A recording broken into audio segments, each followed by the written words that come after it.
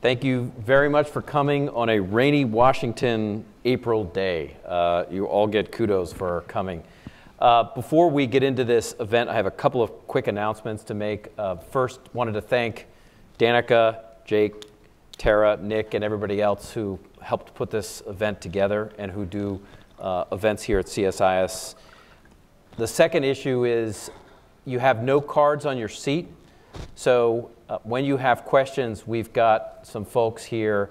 If you could just raise your hand and wave your card, we have some folks that will come collect them, and we'll bring them up here. And near the end of the session, we'll start going through audience questions. Final issue before I introduce our guest is we don't expect any emergencies, but just in case we do, please follow my instructions. We will move over to the National Geographic Society next door. Their museum, if you haven't been there, is a fantastic museum. You should go there anyway. It may be closed after this event, but there'll always be another day. So I am really pleased to have Rukmini Callimachi come join us. Today, we have a lot of things to cover on the ground.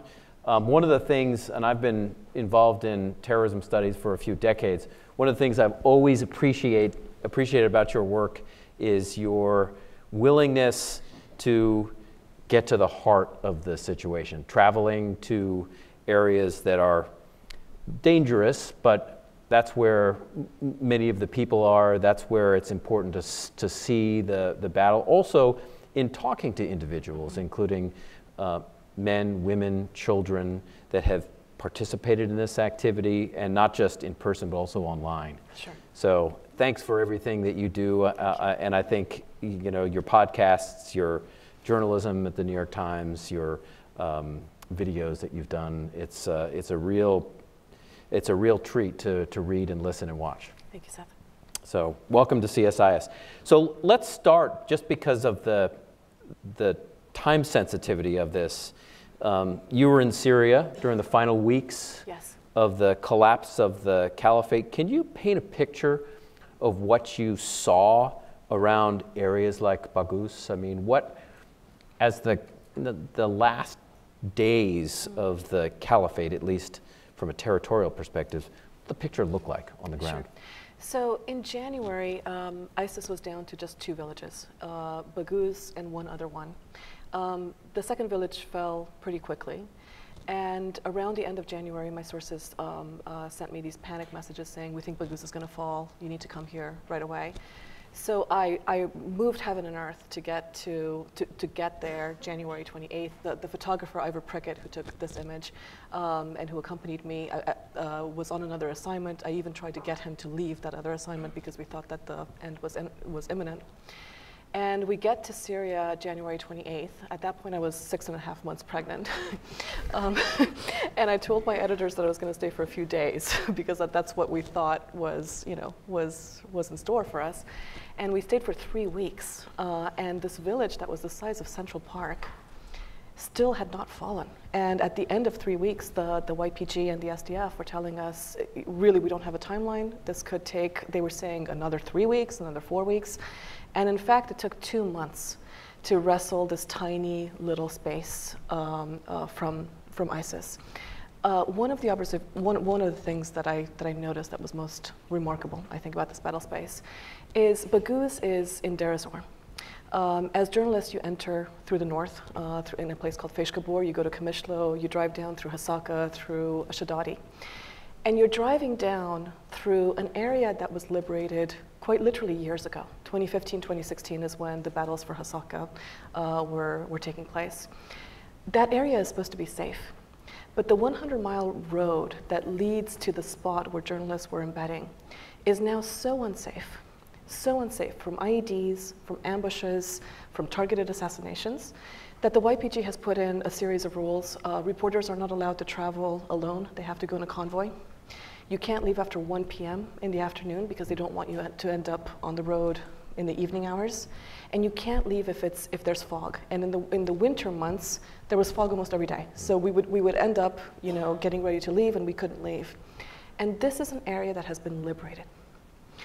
And that was really striking to me. So we're talking about the territorial defeat of ISIS, but I'm there with drivers who were more frightened to drive the 100-mile road that had been liberated than to actually go to the front lines in Baghouz. At least in Baghouz, what they explained to me is, in Baghouz, you have a clear front line. You know that the bad guys are in front of you. The back is technically safe. So you're facing in one direction, and you know where they're located. You know their address. In these areas that have been liberated, it's as if you've kicked the hornet's nest, and they're everywhere and nowhere. And they're still managing to cause significant damage in areas that are liberated. And that speaks to, I think, the challenge ahead, which is that territory-wise, yes, they don't have any more in Iraq and Syria, but the insurgency lives on. Mm-hmm. For those who haven't spent much time there, what does the area look like? As you're sitting there in Baghouz, what does it look like? What does the environment look like there? As somebody who's covered, Mosul and some of these other much more dramatic fights, these urban fights, it looked like nothing. I mean, you're on the edge of basically an agricultural terrain. You're seeing fields, you're seeing palm trees, you're seeing a couple of buildings. It's deceptively quiet. So deceptively quiet that we ended up taking risks that in retrospect we probably shouldn't have taken, because it looks like there's nothing there. It just looks like it's a patch of nothingness. And we happened to be on the front line in Baghouz on the day, end of February, when ISIS mounted probably its most fierce counterattack. And in the space of a couple of hours, we heard on the radio, because we were with the YPG, and we heard on the radio YPG commanders announcing that 500 of their men had abandoned their positions as ISIS was pushing in. They pushed in several kilometers in, killed a whole bunch of people, and then retreated. But it looks like nothing, when you're there. It looks like a piece of farmland. So can you talk for a minute, and we'll move to ISIS in a moment, but can you talk a little bit about the Kurdish forces that you saw there, the SDF, YPG? What was your general impression of who they were, how they were armed, what were they doing on a regular day-to-day basis? These are the forces that the coalition, including the U.S., are working with. Right. So we call them SDF, but they're really YPG. Everyone that I was with, they would, when they wanted to be quoted, they would want to be quoted as SDF because that gives them some sort of, I think, some distance from an entity that is irksome to Turkey. But it's very clear that the YPG was running the show. Among the YPG commanders, they don't want to talk about this, but every senior commander I knew spoke Turkish. That points to where they've come from. These are people that do have ties to the PKK. There's no denying that.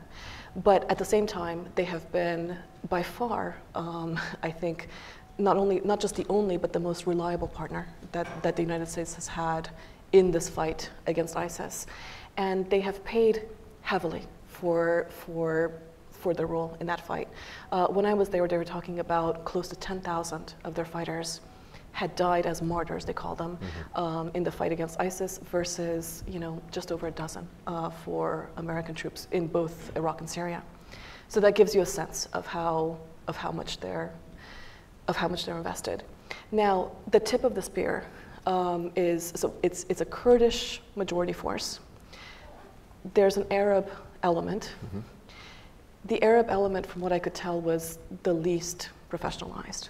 I mean, there was a joke among journalists that the YPG were very regimented and would be very careful about where they let us go because they didn't want us to get hurt. If you wanted to go somewhere, go find an Arab fighter, because they had no chain of command and they would just take you wherever you wanted to go. But they are there, but it's clear that it's the Kurds really that are manning this fight. The Arabs are almost there. I don't want to say this, but it's almost for show. They're not the ones who are the decision makers, the real commanders, the real leaders. What about the civilian presence on the ground? Your reporting highlights the stream of people leaving villages. What were when it came to whether they were women, children, men, what was the impact, what kind of toll as you were visiting villages like Baghouz, what was the civilian toll that you saw? So by the time the battle for Baghouz had started when I was there, there was a daily stream of what they called civilians who were coming out of Baghouz. They were coming through the back of the village, through a mountain, and then into a point in the desert where American Special Forces were waiting for them. They were being fingerprinted, biometrics, etc. And they were calling them civilians because there were mostly women and children. Mm-hmm. But what was apparent to me and what the YPG confirmed is that these are almost 100% ISIS wives and ISIS children. And the way you can tell is during the 3 weeks that I was there was not a single person that came out that was from Baghouz. They're from Iraq, they're from other parts of Syria, Aleppo, and they're from Kazakhstan, from Russia, from Finland, from Europe. They're not from this place. Now, there was a distinction between those who would admit they were with ISIS and those who wouldn't. I had this completely comical discussion with this Iraqi who insisted that he wasn't ISIS, and I'm like, so where are you from? He's like, well, I used to be from Fallujah, and then I moved to Eastern Mosul, and then I moved to Western Mosul, and then I moved to Tal Afar, and then I moved to Qaim. I mean, he was basically... These are not exactly vacation spots at the end of it. He was basically like just chasing the retreating shadow of the Caliphate, but I'm not ISIS, you know, and I'm like, and then he ends up in Baghouz.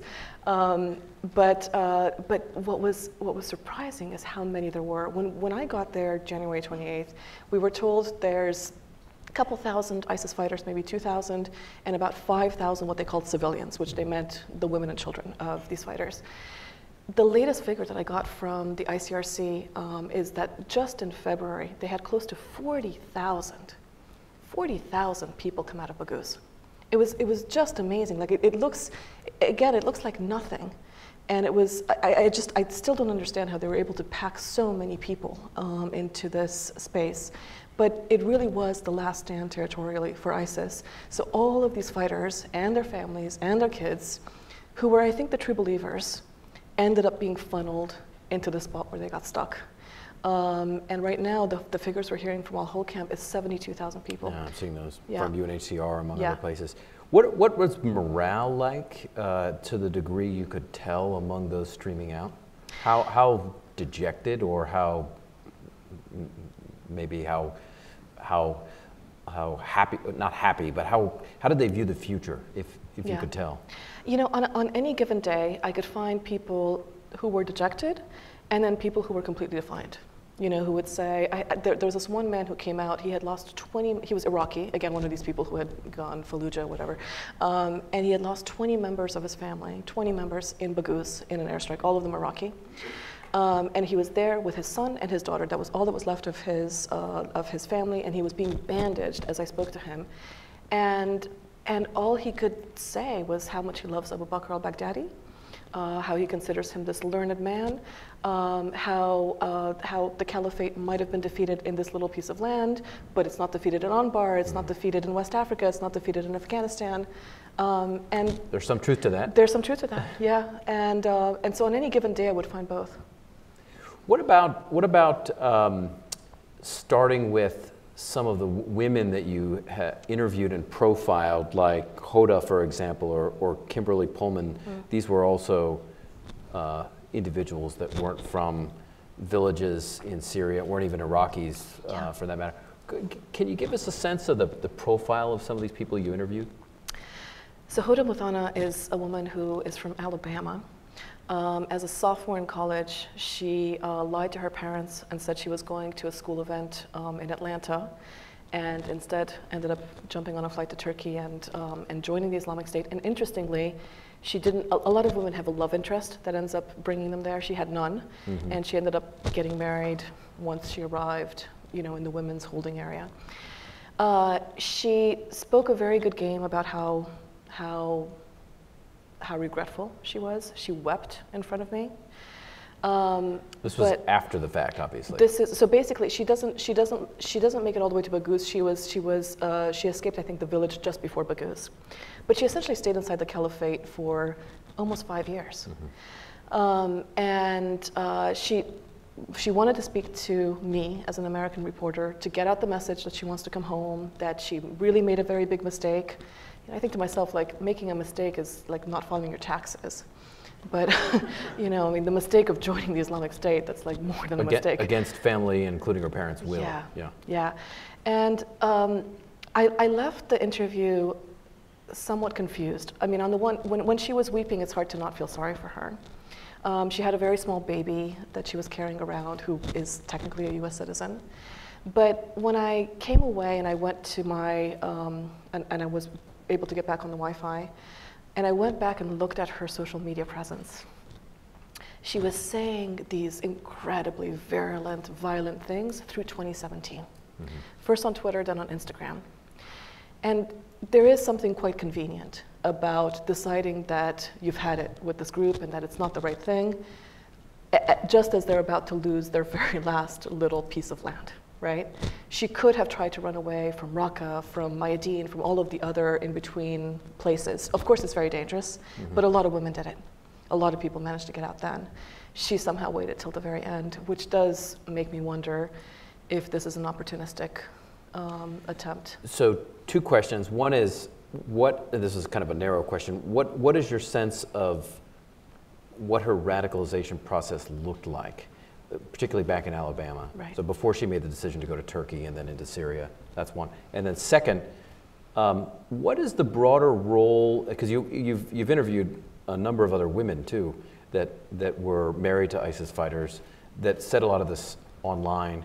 What's your sense of the role of women within an organization like ISIS?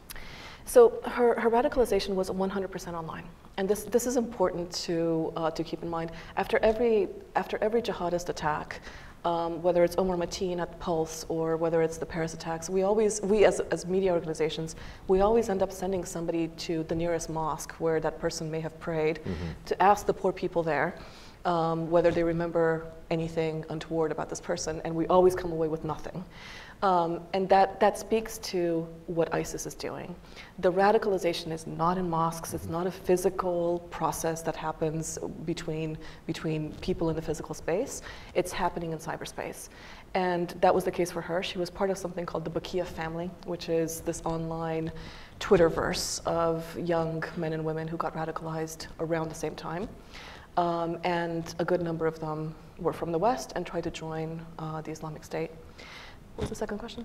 Just the broader role of women in ISIS, because it's many people, when they think of ISIS, think of the men. The men and the fighters.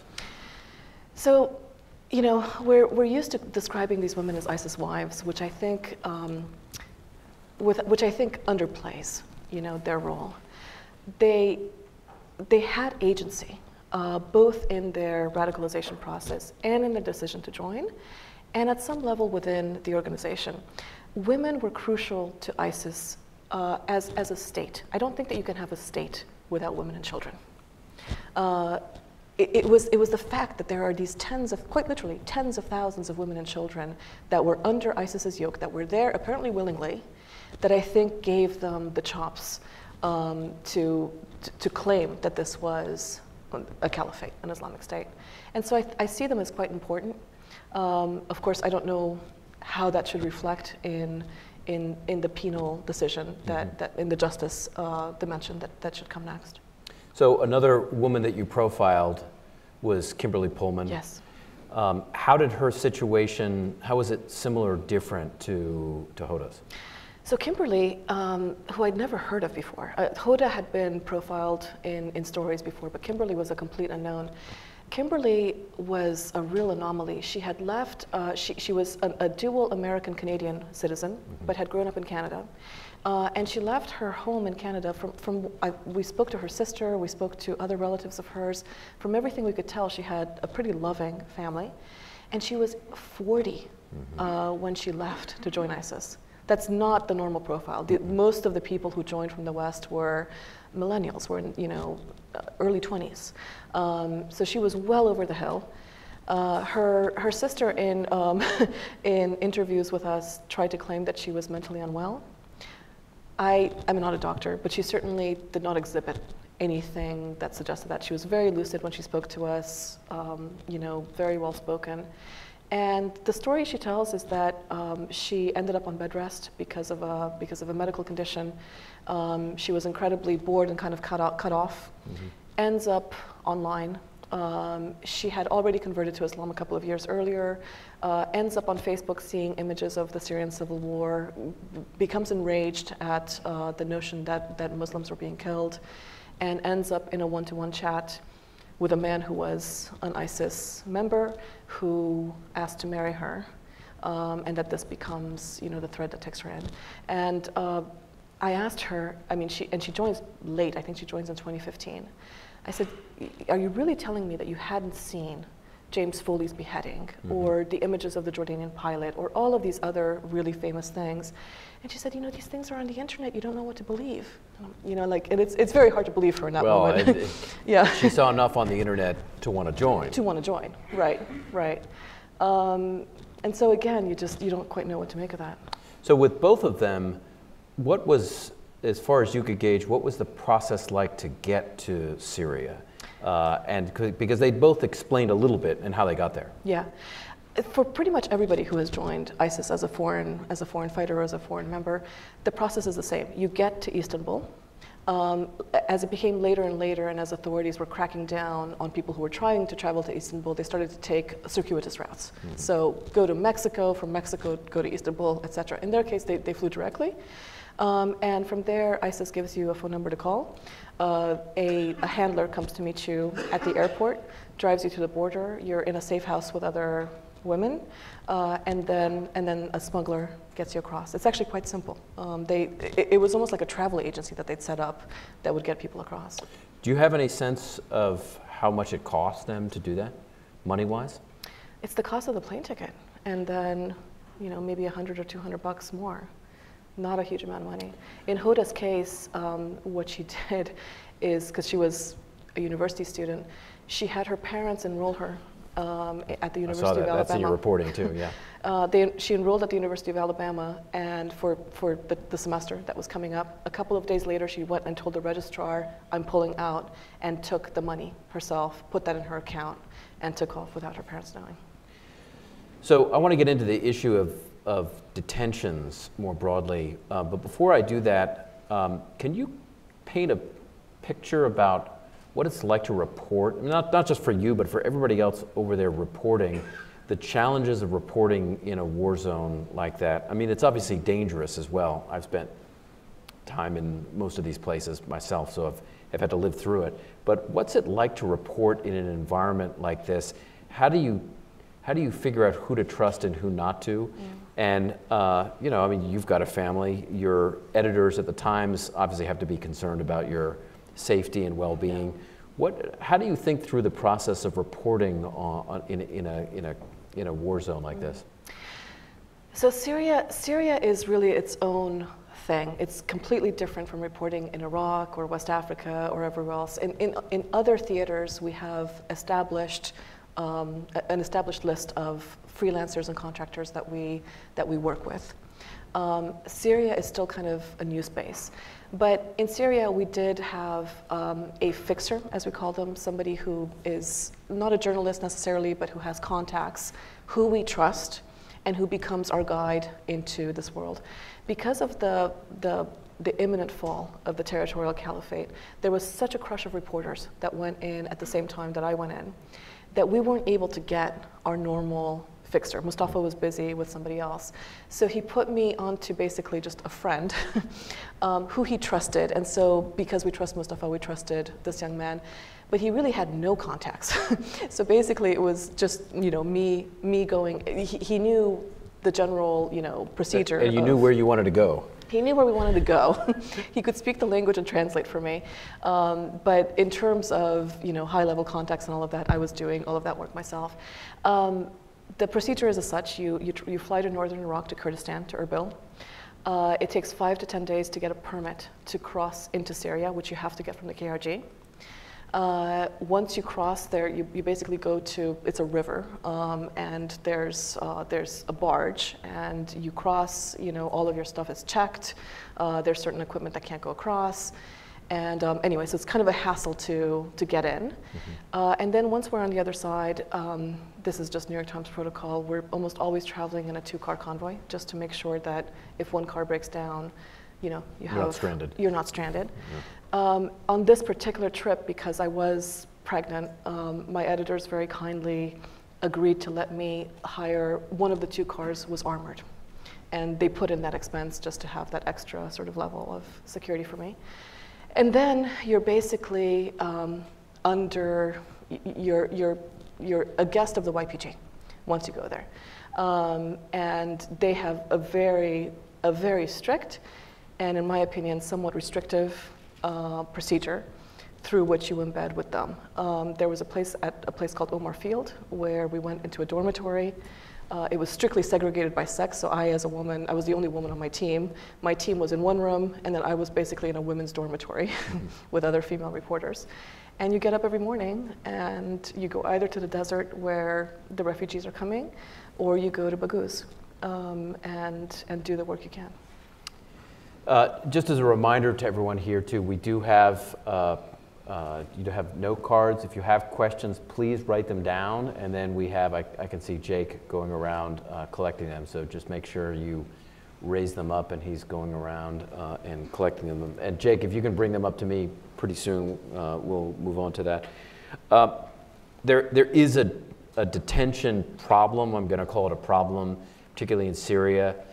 The YPG/SDF has detained a pretty substantial number of fighters and others in the area. What did you see when you were there? How serious of an issue was this? I mean, what's the picture that you saw from the region? So the main holding facility that women and children and men that are not immediately considered a security risk are being placed at, and these again are ISIS relatives, yes, right? Is a place called Al-Hol camp, which is not far from Hasaka. And the latest figure we have is that they now have 72,000 people in that camp. It's just mind-boggling. And the conditions are pretty bad. You know, there's not enough tents. When I was there, there were rainstorms, and so one morning they'd wake up and there'd be mud everywhere. We saw with Shamima Begum, the young British woman who joined ISIS, that she gave birth there, and her child died a couple of days later. We now, I think, over 100 children, I think, have died. That might be wrong. It's more than 100, but at least 100 children have died just in the last 2 months or so, either in the transfer to the camp or once they've gotten to the camp because of bad conditions. The men who are identified as foreign fighters and as fighters, they are placed in a different facility, in a jail. Mm-hmm. I interviewed a Canadian, Abu Turab, who was well known on the internet, and during the entire interview he was scratching himself. And I stopped the interview at one point to ask him if he was okay, and he explained that he probably has scabies from, you know, the dirty conditions that he's in. So the conditions are not great. Mm-hmm. I wanted to turn now to the ISIS files, including what we have overhead. And if you could just, before going to that, you just give a brief sense of what the background of the material, and then we can start off, for example, with justice. Sure. So you've got some pictures early on of documents that give us a sense of what justice is like, yeah, from ISIS. So I've been covering ISIS now for 5 years, and I covered Al-Qaeda for 2 years before that. So let's say 7 years on this kind of beat. And to me, the gold standard, the best work you can do is through the documents that this group leaves behind.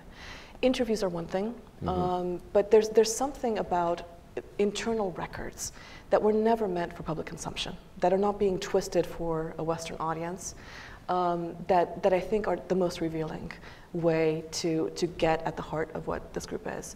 So starting in Mali, when I was in West Africa as a correspondent for the AP, where I found several thousand Al-Qaeda documents, I'm always looking for opportunities to get these, and I've learned that this group is so bureaucratic and is so obsessed with paperwork that they never manage to pack up in time. They end up leaving just thousands of pages of documents in the buildings that they occupied. And so in 2016 and 2017, over 5 different trips where I was embedded with Iraqi forces, I went into the buildings that had just been liberated. They look like this. And with the permission of the Iraqi forces who were taking me in, I collected the documents that they were not holding on to for intelligence purposes. And it really kind of blew open this organization, for me. We're used to calling ISIS a so-called state.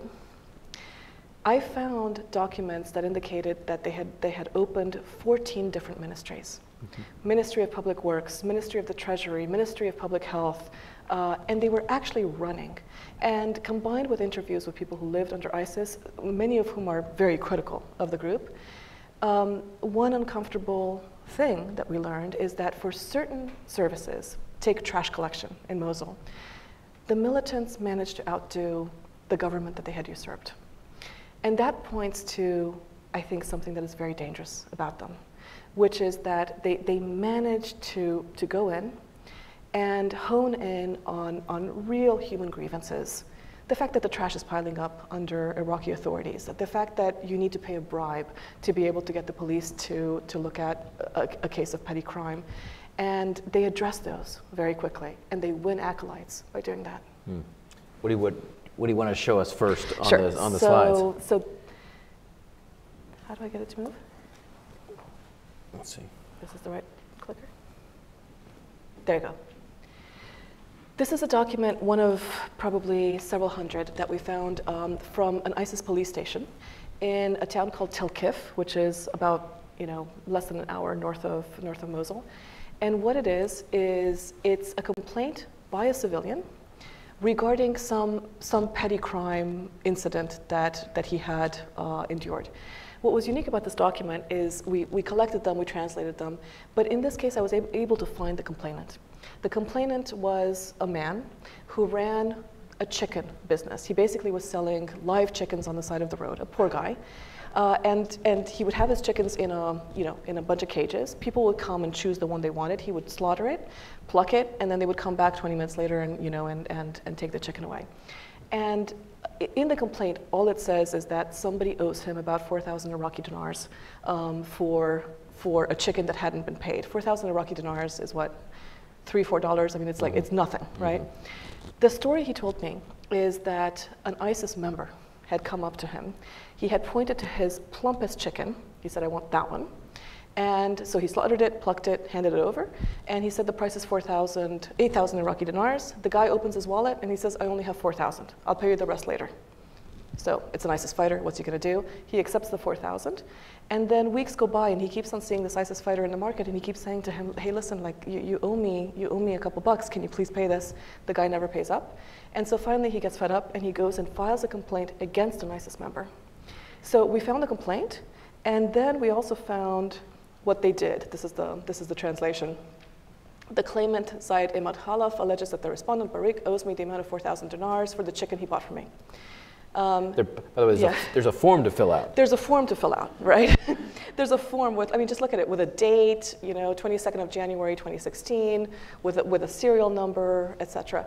And these serial numbers are real because we found the sequence. So this is complaint number 329. There's 330, etc.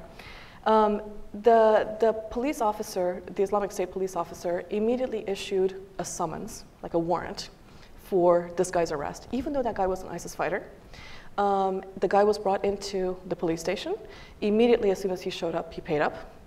And this is the document that attests to the fact that the amount of 4,000, they accidentally wrote 40,000. It's 4,000 dinars was received from this guy Barik by Zaid, and then both people fingerprinted the document. And this is one of the uncomfortable things. It's hard to talk about this, about the Islamic State. This is a guy who was a civilian. He's not a member of ISIS, right? But he was very critical of ISIS. There are members of his family that have been brutalized, by this group. But he was clear in saying that this would never have happened under Iraqi authorities. He would have had to pay a bribe that was more expensive than the chicken that he'd been swindled, and that this was a positive element of life under ISIS. And it was adjudicated relatively quickly once he complained. A couple of days. Yeah. So yeah. You also have ethnic cleansing. as well. So you also, I mean, this is the positive, and then we have also evidence of ethnic cleansing. This is a lease document for a piece of agricultural land that was owned by a Shia that ISIS confiscated and gave to a Sunni farmer. So at the bottom here, I don't know if we can point to him. How do we point? This is the Sunni farmer who has taken the land. These are the lease conditions that he's agreed to. Let me give you the translation here. You can see at the top here, it says, the contract, blah, blah, blah. Former property owner is this person, Zainul Hussein Ali. Status, Rafidi. Rafidi is the Arabic term that means quite literally to reject. Mm-hmm. And it's the slur that they use for Shias. So basically, they've taken this land because it belongs to a Shia, and they're now giving it to a Sunni, and they're making money off of it. It's being leased to him. But this is a win-win for the terrorist organization. The Shias are being kicked out. The Sunni farmers, who are their followers, are getting land where they had no land before. And ISIS is making money in the rent. I love the contract conditions. It includes the fact that the renter has to take care of the property. He can't sublet it. He has to keep it clean, and the property can't be modified. It's basically the lease from my apartment in New York. Anyway, a little bit later, we found this manual, which is, this is like a 20-some page manual that outlines ISIS's rules for confiscation, and they spell it out very clearly. So this is one of the preamble pages, and it says right here, confiscation will be applied to all houses of every single Shia, apostate Christian, Nusayri, and Yazidi, based on a lawful order issued directly by the Ministry of the Judiciary, ISIS's judiciary, or by a mechanism agreed upon by the Ministry of the Judiciary, the Ministry of Real Estate, and the Ministry of War Spoils, right? So there's no, they spell it out. This is not something that they're trying to hide. And so the bureaucracy is both for the brutality and for the services that they provided. And the last one, if you could walk us through it, is gets more into education. Sure. So this is a health certificate for a little girl, 6-year-old girl. And it includes the medical tests that she had to go through before she could enroll in an ISIS-run school.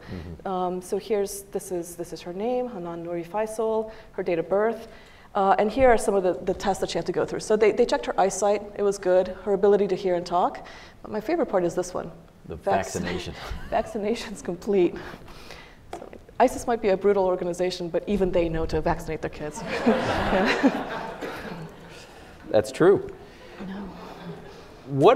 So if you could sum up here, based on these kinds of documents, and so your interview of people on the front lines, yeah, your examination of primary source records, what's your general sense of how they have structured the organization? What ISIS is like as an organization? Mm-hmm.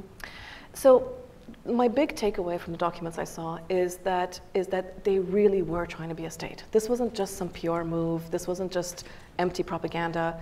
They really aspired to that, and in some small ways, they managed to outdo the government that they had run out of town. Trash collection, certain petty crime aspects. That shouldn't in any way take away from the brutality and the murderous nature of this group. Being brutal and being murderous and being violent are not exclusive necessarily from being bureaucratic, being organized, mm-hmm, being hierarchical. But it was a vast organization. It was extremely structured. And these are the things that I think we missed, in our fight against this group. These are things that are, in a way, even uncomfortable to talk about, because even saying them could be taken as propping up the group or justifying the group. But as a reporter who's looking for facts on the ground, I think as a researcher, this is who they are. This is who they are. Yeah. Before getting into questions, the last one, and this is something you and I have discussed in the past, is what are we likely to see in the near future? The group, as you've highlighted, in places like Baghouz, has lost territorial control. Right. So the state apparatus is in some turmoil right now. But what's your sense about, having visited recently, where they're potentially going next in terms of next steps? Sure. What are they likely to do? I mean, there's the historical context for groups like this that lose territory is they move to a guerrilla campaign. Right. So I think one of the thoughts I want to dispel is if you look at what a lot of officials are saying now, there's a notion that the territorial caliphate has been defeated, but the group remains as an ideology. So there's this dichotomy that it existed as a physical thing, and now it's a thing in people's brains.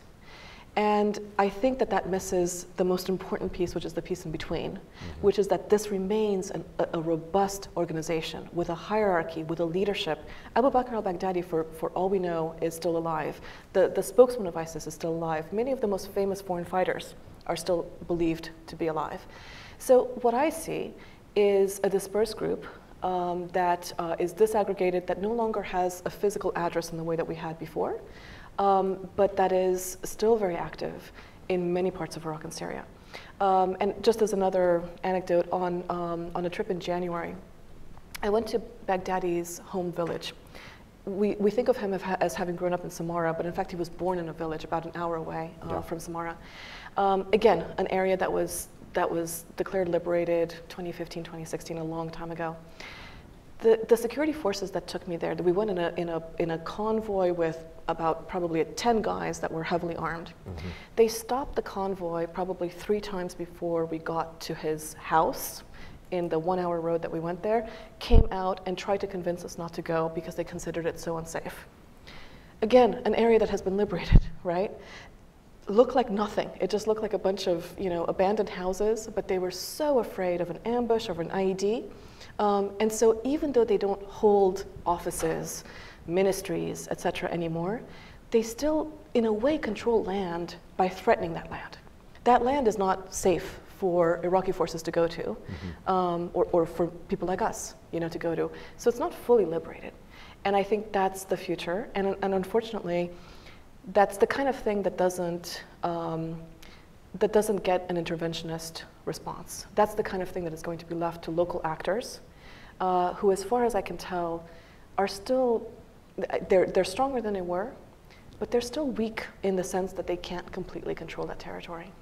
And it also is an issue that doesn't sell politically well either. No. I'll say that, because you want in these kinds of conflicts, you want a beginning and an end. Yeah.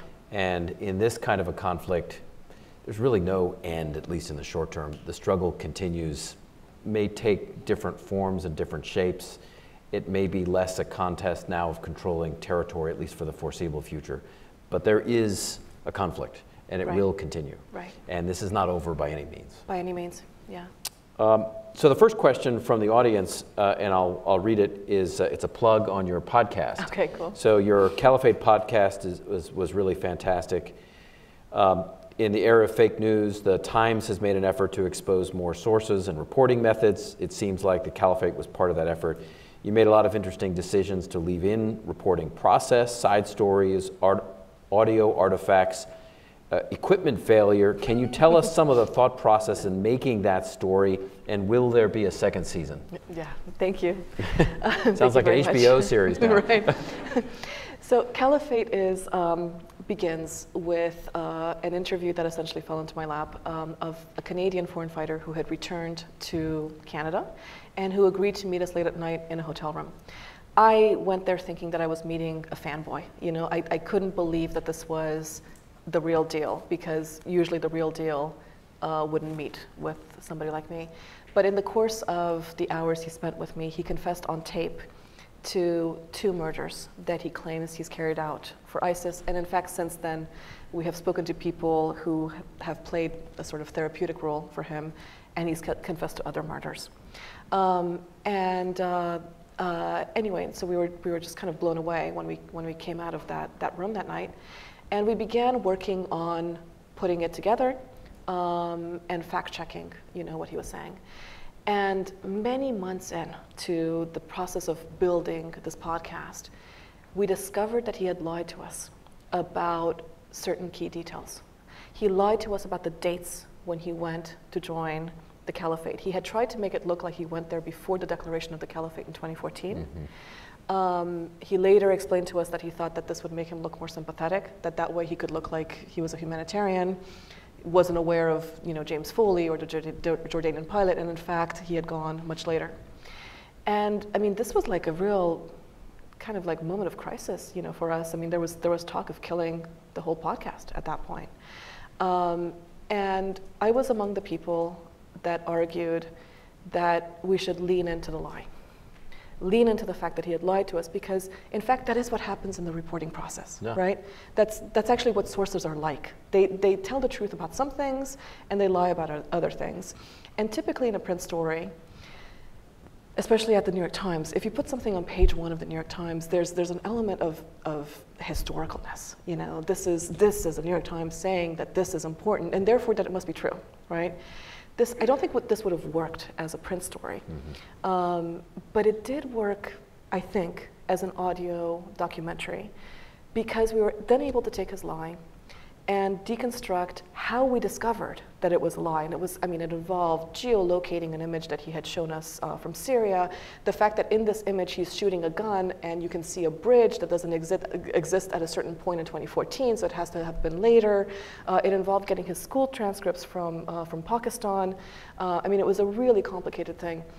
And we leaned into it, and I'm really proud of that, because I think that just as our guest has explained, I think that in this era where there's so much suspicion about what reporters do, it's instructive to realize just how much effort we actually put in to trying to get the story right. So the final question here was about a second season. Second season. Second season. Which I think many are wondering. Well, I'm about to go on maternity leave, so there's that. There's a pause. There's going to be a pause, but afterwards, we haven't come up with anything concrete, but we're talking. Okay. Well, it sounds like you have a fan base. So. Yeah. Okay. Next question. What are potential new theaters for ISIS? Particularly those that are not widely reported or perceived as at risk? The questioner asks about sub-Saharan Africa or globally. What is your sense of where next? So I think, or now. Yeah, I think Iraq and Syria remains important. I don't think we should discount that. But in terms of the other theaters, we're seeing a lot of activity, as you know, in West Africa. In fact, just yesterday, the ISIS affiliate in West Africa put out its first video from Mali. We're also seeing the Philippines, Afghanistan, Yemen, I would say, and the Sinai as possible places. And when it comes to any of those locations, did you meet anybody from or talk to anybody when you were in Syria from those locations? It sounds like you spent time talking to a number of foreigners, at least foreigners from villages like Baghouz, but did you encounter many outside of Iraq and Syria? So when I was working in Baghouz, it was the foreigners, of course, who were the Europeans who were the most interesting.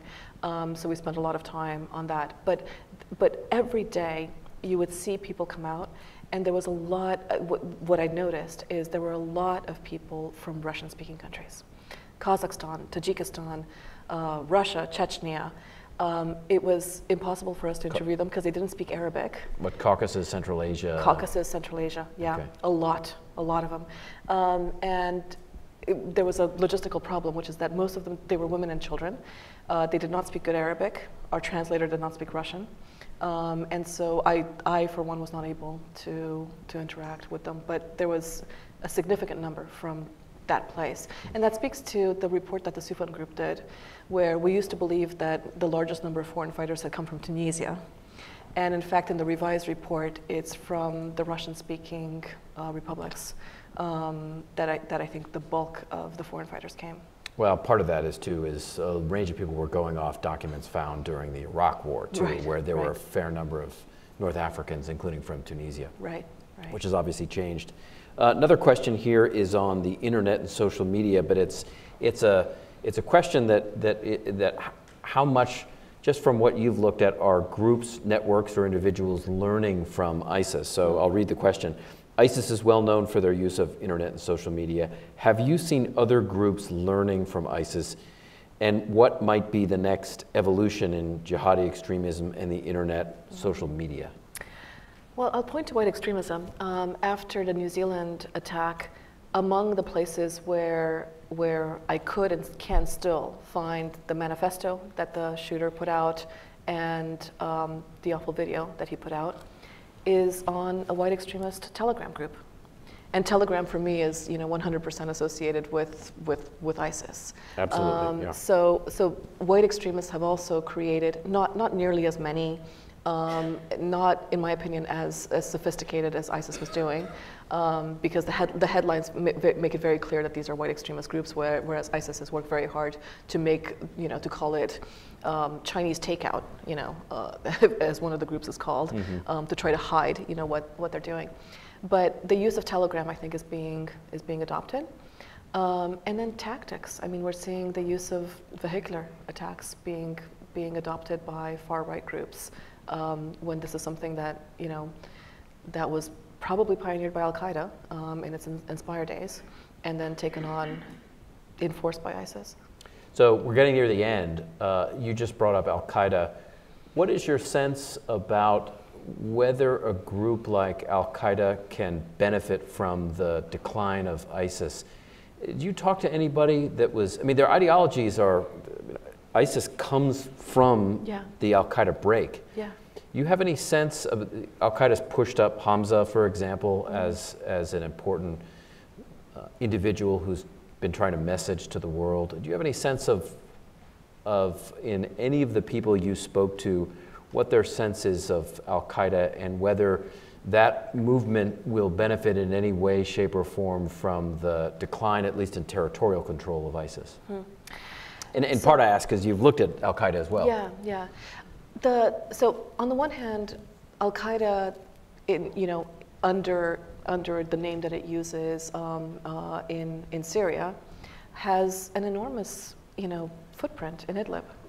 If we believe that HTS and these groups are really still under the Al-Qaeda name. I've spent so much time on ISIS recently that I'm not as up to date on AQ, but it almost seems to me like they're biding their time. They're kind of keeping quiet during this period of this particular phase, as ISIS is being physically fought by a coalition of forces. And there seems to be very little intervention in the Al-Qaeda theaters, as far as I can tell. Last question here. Can you speak to motivations of female ISIS recruits other than the romantic ones you mentioned earlier? I'm curious about women joining because of perception that they have more agency in ISIS than in their current lives. Also, were there women fighters, meaning networks, divisions, that you came across? What about, for example, joining for economic reasons rather than ideological? I don't know any foreigners that have joined for economic reasons. These are people that are leaving behind the Western liberal democratic systems, where presumably they can at least get, a job at minimum wage, for a situation in the Caliphate where they can't work at all.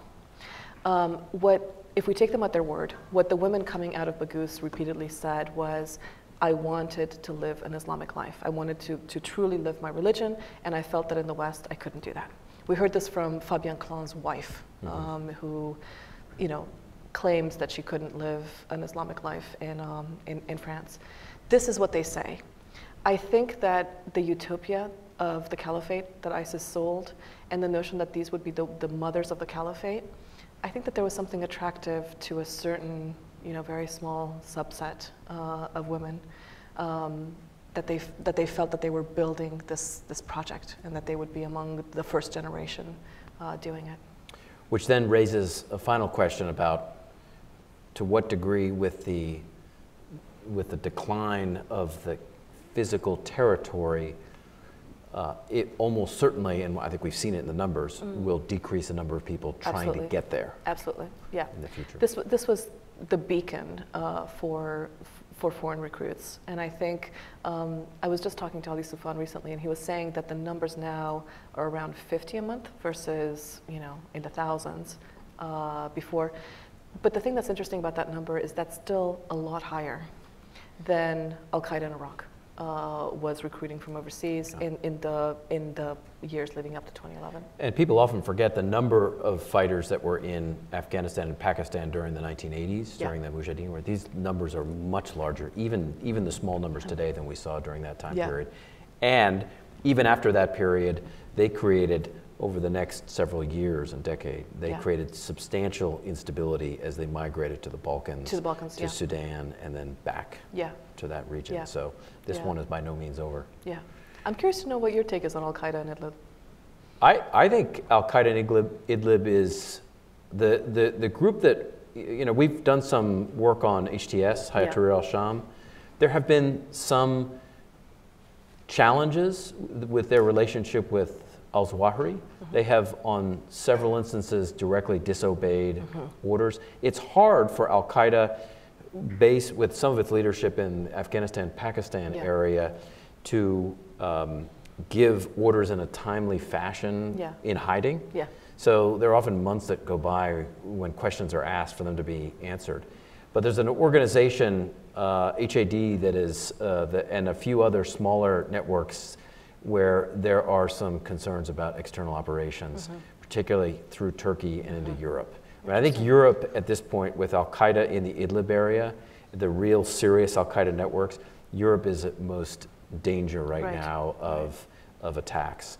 I think this is one of the concerns that I've had with American politicians making these grandiose statements that ISIS has been defeated, or even the territory now doesn't exist anymore.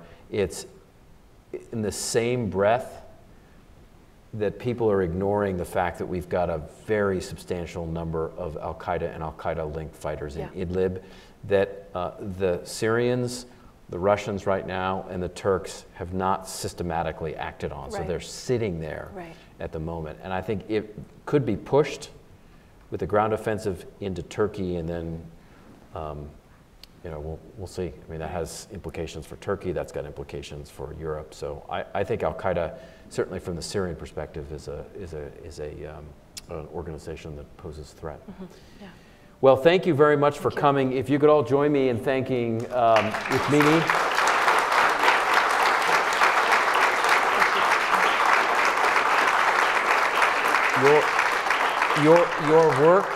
Your work continues to be the epitome of good on-the-ground journalism. So thank you very much for everything that you provide all of us here. Thank you, Seth. We appreciate it. It's my pleasure. Thank you.